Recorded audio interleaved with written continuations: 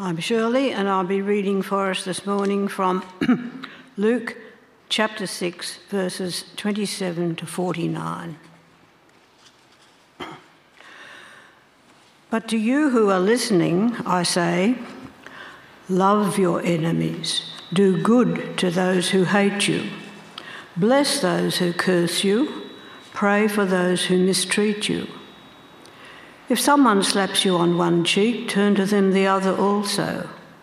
If someone takes your coat, do not withhold your shirt from them.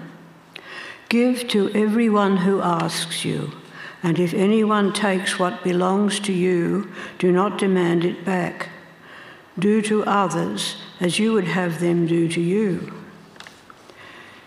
If you love those who love you, what credit is that to you? Even sinners love those who love them. And if you do good to those who are good to you, what credit is that to you? Even sinners do that. And if you lend to those from whom you expect repayment, what credit is that to you? Even sinners lend to sinners, expecting to be repaid in full. But love your enemies. Do good to them and lend to them without expecting to get anything back. Then your reward will be great, and you will be children of the Most High, because He is kind to the ungrateful and wicked. Be merciful just as your Father is merciful. Do not judge, and you will not be judged. Do not condemn, and you will not be condemned. Forgive, and you will be forgiven. Give, and it will be given to you. A good measure, pressed down, shaken together, and running over, will be poured into your lap. For with the measure you use, it will be measured to you. He also told them this parable. Can the blind lead the blind? Will they not both fall into a pit? The student is not above the teacher, but everyone who is fully trained will be like their teacher. Why do you look at the speck of sawdust in your brother's eye and pay no attention to the plank in your own eye? How can you say to your brother, "Brother, let me take that speck out of your eye," when you yourself fail to see the plank in your own eye? You hypocrite, first take the plank out of your eye, and then you will see clearly to remove the speck from your brother's eye. No good tree bears bad fruit, nor does a bad tree bear good fruit. Each tree is recognised by its own fruit. People do not pick figs from thorn bushes or grapes from briars. A good man brings good things out of the good stored up in his heart, and an evil man brings evil things out of the evil stored up in his heart. For the mouth speaks what the heart is full of. Why do you call me Lord, Lord, and do not do what I say? As for everyone who comes to me and hears my words and puts them into practice, I'll show you what they are like. They are like a man building a house who dug down deep and laid the foundation on rock. When a flood came, the torrent struck that house, but could not shake it because it was well built. But the one who hears my words and does not put them into practice is like a man who built a house on the ground without a foundation. The moment the torrent struck that house, it collapsed, and its destruction was complete.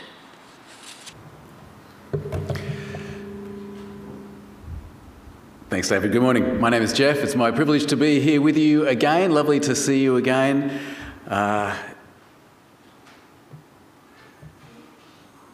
If I can just quickly tell you a little bit about what's happening. We've been managing this congregation as a session for these last few months, and can I say your elders are working hard to try to oversee all of the ministries and continue things, keep things going. The selection committee has also been working hard. We're now in the process of, we're about to begin speaking to a particular minister, and so things are looking very positive there as well. So I think you can be encouraged by what's happening, but do please continue to pray. Continue to pray, as Ian just has, that God will raise up a minister for us. Well, let's have a look now at this passage from the Bible. Let's ask God to help us. Heavenly Father, do please help us now as we look at your word to understand what it says and to think hard about how to put it into practice in our lives. And we pray it in Jesus' name. Amen. I recently started to read a crime novel. It's by a fairly new Australian author, a guy by the name of Christian White.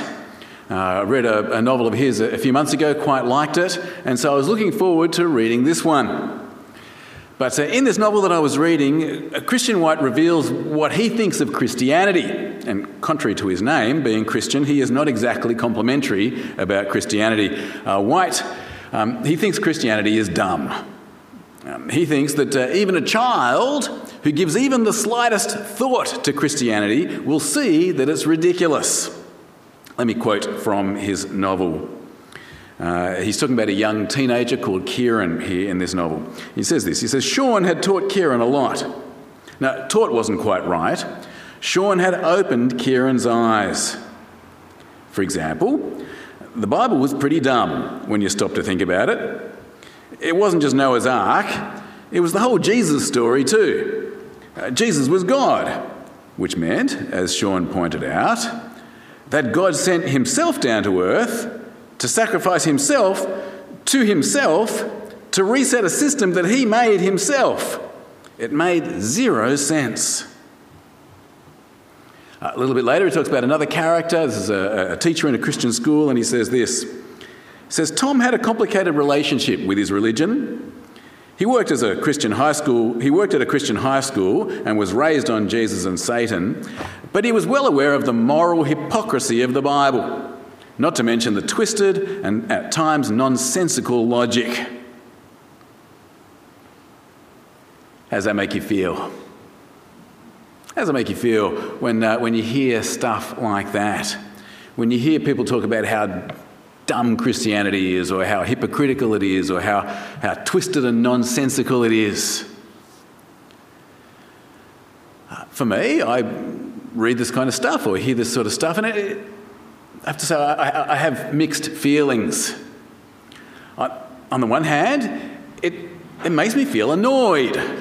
And I feel a bit kind of self-righteous about it, a bit judgmental. I mean, this bloke, he's obviously got a little bit of knowledge about Christianity. He's skimmed a Richard Dawkins book or something. And now he knows enough to caricature Christianity, but he's got no sensitivity to what Christianity is really on about. I mean, I've spent more than 30 years full-time thinking about the Bible. He reckons it takes a child one moment to stop and think about it, and you'll see that it's all dumb and ridiculous. I reckon this bloke should stop mouthing off about things that he clearly doesn't understand. I think he should keep his mouth shut. It makes me grumpy. On the other hand, I read this sort of stuff, and it worries me a bit. I mean, this is a smart bloke. He's a good author. Why do so many smart, literate, well-educated people like Christian White, why do they just write Christianity off as stupid? It makes me doubt. I mean, I'm not that smart. And when you put it like he has, I mean, Christianity does sound a bit weird, doesn't it? God sacrificing himself to fix a system that he himself created. Of course, it's a caricature, but well, maybe I'm the one who's missing something. Maybe I'm missing the obvious. On the one hand, it makes me feel grumpy, annoyed that he would caricaturise this thing, Christianity. On the other hand, it makes me go, I'm not so sure. Why do all these smart people disagree? How do you feel? How does it make you feel when you face opposition for being a Christian? When people disagree with you, when they make you feel stupid? Do you respond anything like me? Does it make you feel self-righteous and angry? Does it make you doubt? I suspect we're going to face more and more opposition in Australia. And so it's an important topic for us to think about. How will we respond when people oppose us for following Jesus?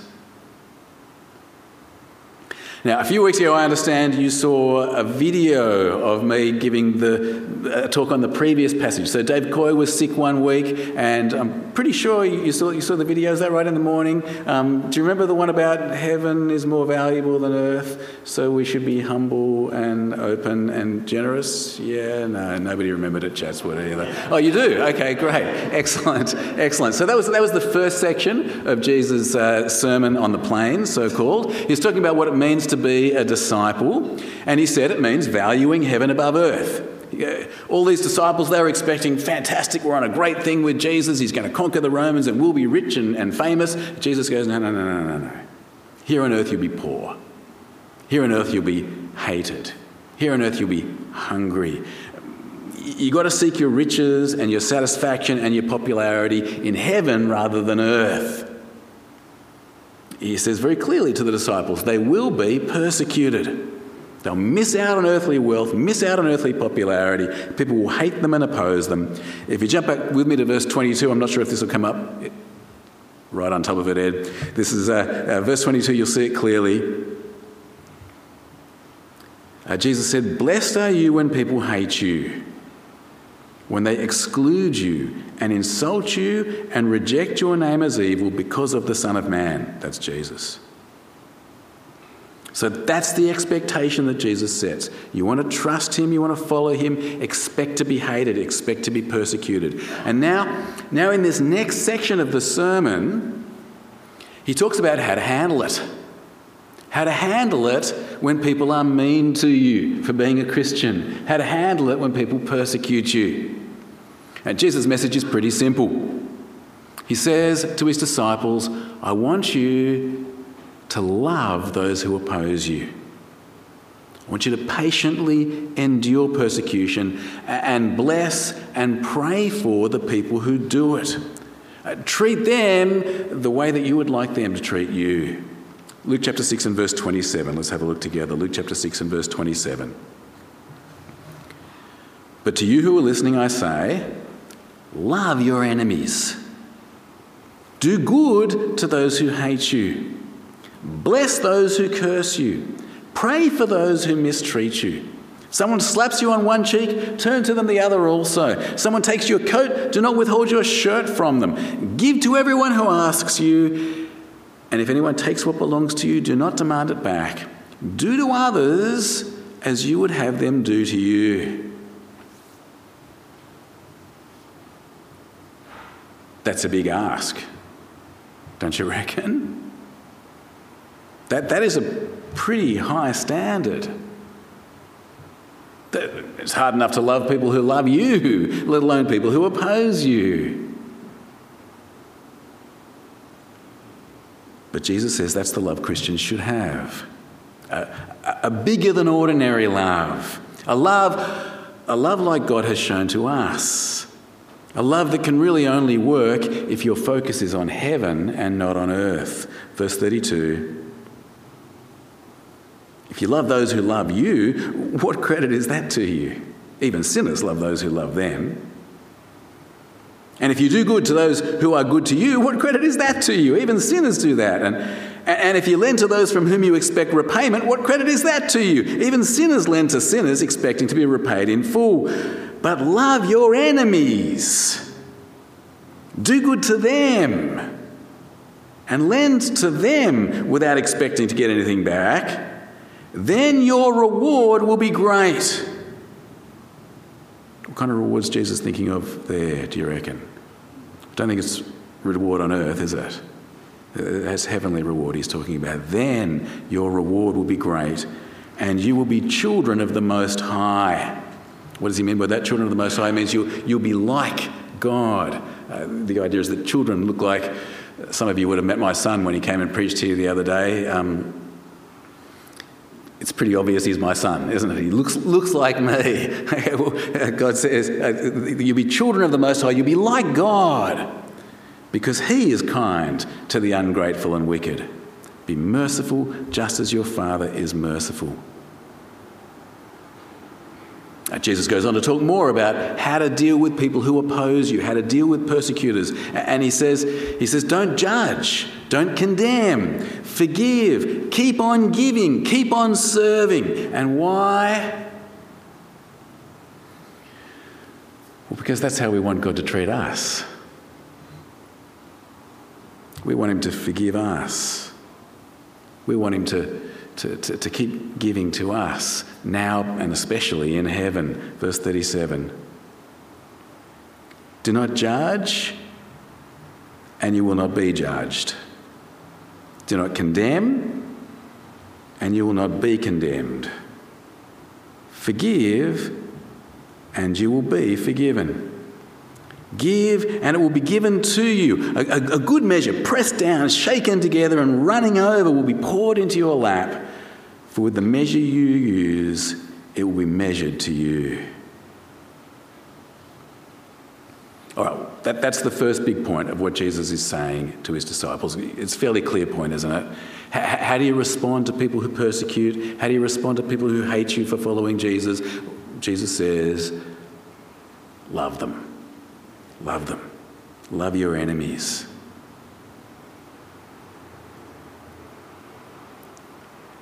But it is a big ask. And so now in the next section, what Jesus does is he talks about how it is that anybody could do that. How will disciples be able to keep on loving and forgiving those who oppose them? That's what Jesus addresses. And the first thing he says is, you're not going to be able to do it if you're blind. You're not going to be able to teach others if you don't understand the thing that Jesus is about to reveal for yourself. Verse 39, he also told them this parable. Can the blind lead the blind? Will they not both fall into a pit? The student is not above his teacher, but everyone who is fully trained will be like their teacher. And now Jesus gives the key thing that disciples need to know. Here's what a disciple needs to know if they're not going to be blind. Here's what a disciple needs to know if they're going to be able to teach. Here's what a disciple needs to know if they're going to be able to love those who oppose them. Here's what a disciple needs to know. Disciples need to realise that they themselves are sinners. No better than anybody else, no better than anyone out there. Before disciples start correcting other people, they need to see, before they start seeing little specks in other people's eyes, they need to see that there is a plank in their own eye. A plank before God that needs to be removed before they can help anyone. Verse 41. Why do you look at the speck of sawdust in your brother's eye? And here he's thinking about a Jewish brother who might be persecuting you as a Christian. Why do you look at the speck of sawdust in your brother's eye and pay no attention to the plank in your own eye? How can you say to your brother, brother, let me take the speck out of your eye, when you yourself fail to see the plank in your own eye? You hypocrite. First take the plank out of your eye, and then you'll be able to see clearly to remove the speck from your brother's eye. A couple of years ago, my wife's father tragically died, and we had to, they'd been living in the same house for sort of 50 years, and we had to take Carolina's mum and bring her to live with us, and we had to sort the house out, and it was an absolute mess. It needed total renovation from start to finish, and as part of this renovation, we removed an interior wall, and so we had to run a beam from one wall across to the other to hold the roof up from what the internal wall would have done before. A couple of mates of mine were doing the renovation for us. They're a couple of Peruvian guys, and one of them went to buy the beam.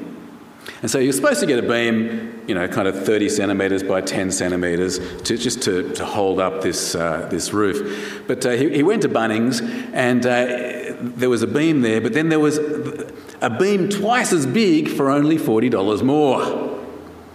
So he brought back this massive beam. It was 60 centimetres by 20 centimetres big, right? And it took four of us just to lift the thing up and put it on the roof. And he's got this beautiful Peruvian accent. He calls me Yef. He goes, Yef, Yef. I go to Bunnings, I find the beam is twice as big, only $40 more. He says, now you can put 10 stories on top. Like this. Anyway, that's what I think of when I think of a plank. I think of this massive big thing that's there in your eye. That's what Jesus says we have in our own eye. Before God, we have an enormous plank of sin. Before we're ready to even start thinking about the world out there with all its terrible problems and so, no. Before God, we have a plank of sin that needs to be removed. And Jesus goes on to talk more about the depth of our sin. Disciples are not good people who occasionally do bad things. Disciples and everyone else, we do and say bad things because it reflects what's in our hearts. I don't know about you. I think of myself as this calm, kind, always cool and collected person. It's just that my wife drives me crazy. And my children make me grumpy. And my congregation make me angry all the time. No. Of course, that's not what's going on at all, is it? What's going on at all? What's really going on is that inside me is all this wickedness and evil that the moment you start shaking comes pouring out. Well, that's what Jesus says. He says that the mouth speaks what the heart is full of. Verse 43, no good tree bears bad fruit.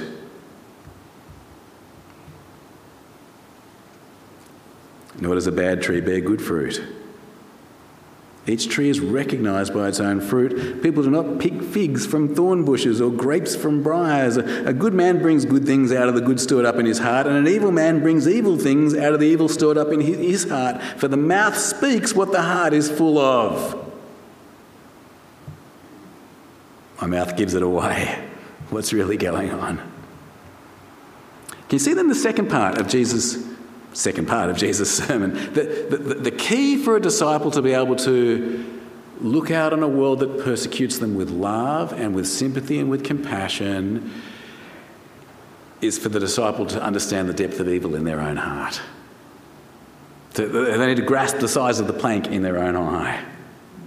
They need to know that they are a sinner, not a good person who does bad things, but a bad person whose bad things are revealed by the way they speak. If a disciple can't see that, if a disciple thinks that they're a, good moral Presbyterian or something like that, they're never going to be anything but blind. They're never going to be much use to anyone. They're never going to be able to love a world that opposes them. Instead, it'll be all about self-defense and anger and grumpiness. So that's the second section of the part of Jesus' sermon that we're looking at today. So first section was, how should Jesus' disciples respond to those who persecute them? Answer, point 1, love them. Love them. And now point 2, how do you do that? Well, you start off by humbly recognising that you're no better. Humbly recognising that you yourself are a sinner who needs God to love you.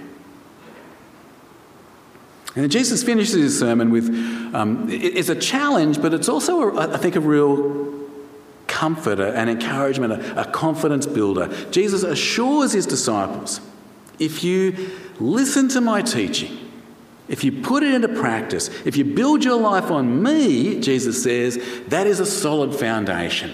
That is a foundation that will last through this life. That is a foundation that will last through even the storm of God's final judgment. Jesus says, if you listen to me and put it into practice, you can be confident. Verse 46. Why do you call me Lord, Lord, and do not do what I say?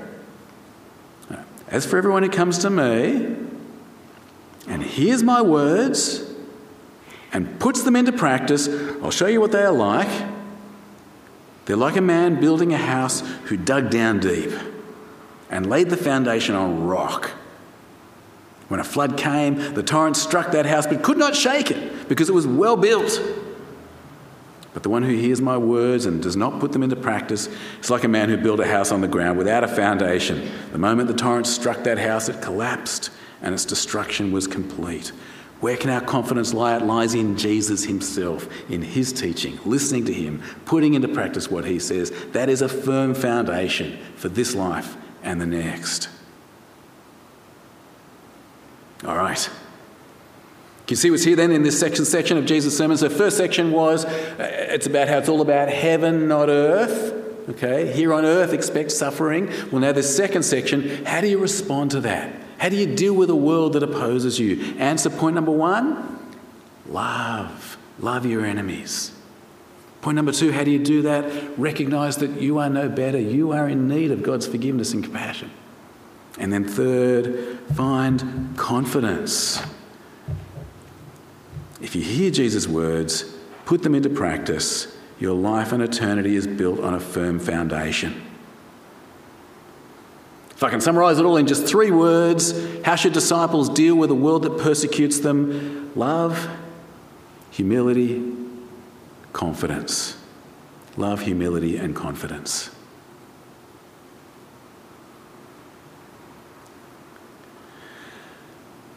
Now, of course, we live on the other side of the death and resurrection of Jesus. We are saved by what he did, not by what we do. We're not going to be saved by loving our enemies. We're not going to be saved by our humility. We're not going to be saved by our confidence. Jesus saves us. We don't save ourselves. We've got to look at, whenever we read the gospel, we've got to read it as Christians on the other side of the death and resurrection of Jesus. But the fact is, what Jesus says here in his sermon, that Christians will face persecution, it's still true. It's still true. We don't face the same persecution of walking with Jesus to Jerusalem to be killed on a cross, but the Apostle Paul makes it clear. He wrote, everyone who wants to live a godly life in Christ Jesus will be persecuted. Christians, we're told throughout the New Testament, will be persecuted. And as we face it, all the stuff that Jesus says to his disciples here, it still applies. We still should love the world that opposes us. We still should pray for those who are against us. And the key to doing it hasn't changed either. It's still about humbly recognising our own sin. It's still about realising that we need from God love, compassion, mercy, and so we should be able to show it to the world. We're not better than those who oppose us. They and we need Jesus. And yet still we can be confident. We should know in Jesus we have a firm foundation, a foundation that will take us through judgment and into eternal life. How should we deal with a world that opposes us? How should we deal with those who persecute? The same as Jesus says here, love, humility, confidence.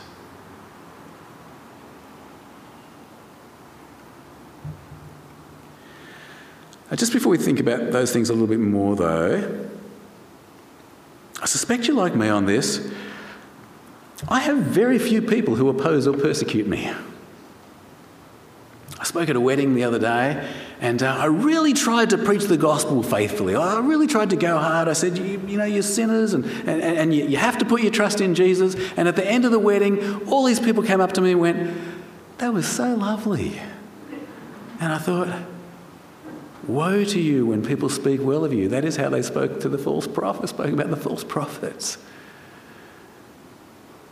Are you the same as me? Do you find most people are really nice to you? Why is that? Why are we not being persecuted? I guess it's partly because we live in Australia, partly because we mostly hang around with other Christians. But is that all? Or is it maybe that we are too meek, too silent? Perhaps we haven't really learnt the lesson from the first part of Jesus' sermon. Perhaps we're so desperate to keep the stuff of this world that we like, our popularity, our money, that we will not stand up for Jesus. I suspect it's true of me. I'm not, to use what we talked about in the sermon you saw on video, I'm not enough of a hog. I'm not open enough. Because I want comfort and popularity in this life. Friends, if you're the same as me, it's not good, is it? It's short-sighted, it's blind. We need to change our thinking. We need to be more bold. That was the first part of Jesus' sermon, though. Having said that, let's think about applying the second part of his sermon to ourselves. Assuming people do notice that we're Christians, assuming they do oppose us, how are we going to respond? How are we going to love with humility and confidence? I think the answer is all about focusing on Jesus. I think about reading that Christian White novel before. What made me so angry? What made me so angry in my response to that novel? It's partly about my own pride. He says, a mere child with a couple of minutes thinking about it will see that Christianity is ridiculous. And I think, well, no, hang on. I'm not stupid. I've been thinking about it for so... The moment I start thinking about me is the moment I get all defensive, the moment I get all angry. Or on the other hand, as I think about me and I think, well, I'm probably not as smart as Christian White, maybe I've got good reason to doubt. The moment I start thinking about me is the moment I get angry or the moment I start to doubt. But if I think about Jesus himself, if I think about the gospel, well, that's what gives me confidence.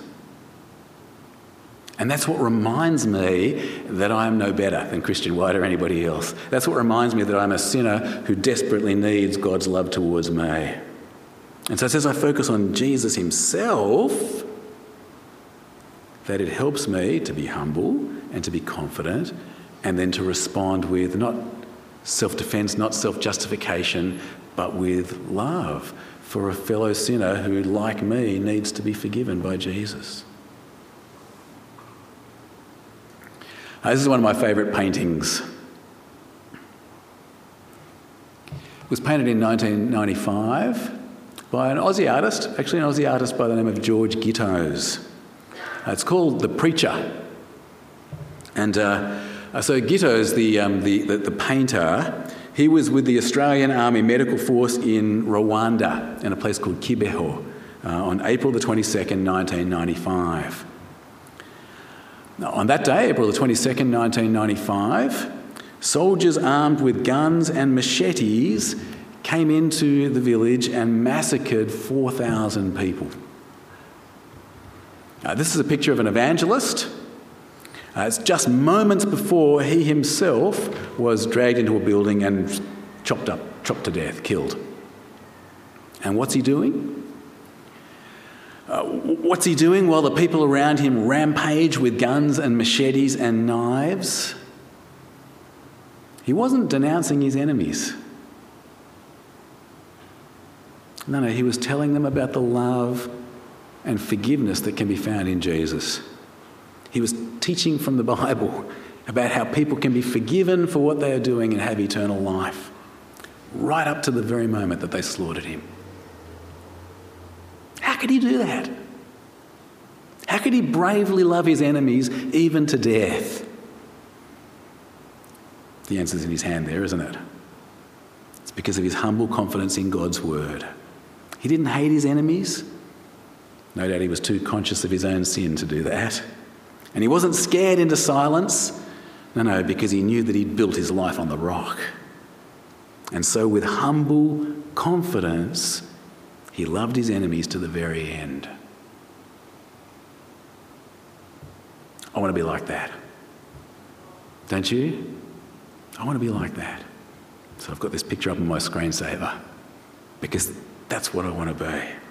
Not just when I read crime novels. This is how I want to deal with a world that opposes me. I don't want to be self-righteous. I don't want to be all scared and doubtful. I want to do what Jesus says here in his sermon. I want to do what this bloke did. Love my enemies with humble confidence to the very end. Let's pray. Our gracious God and loving Heavenly Father, we thank you so much for the Lord Jesus Christ.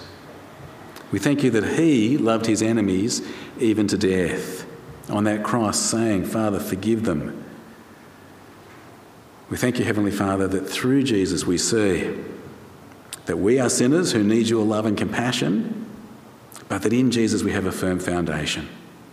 Convince us of these things, Heavenly Father, and so help us to humbly and confidently love our enemies, even to the very end. And we pray it in Jesus' name. Amen.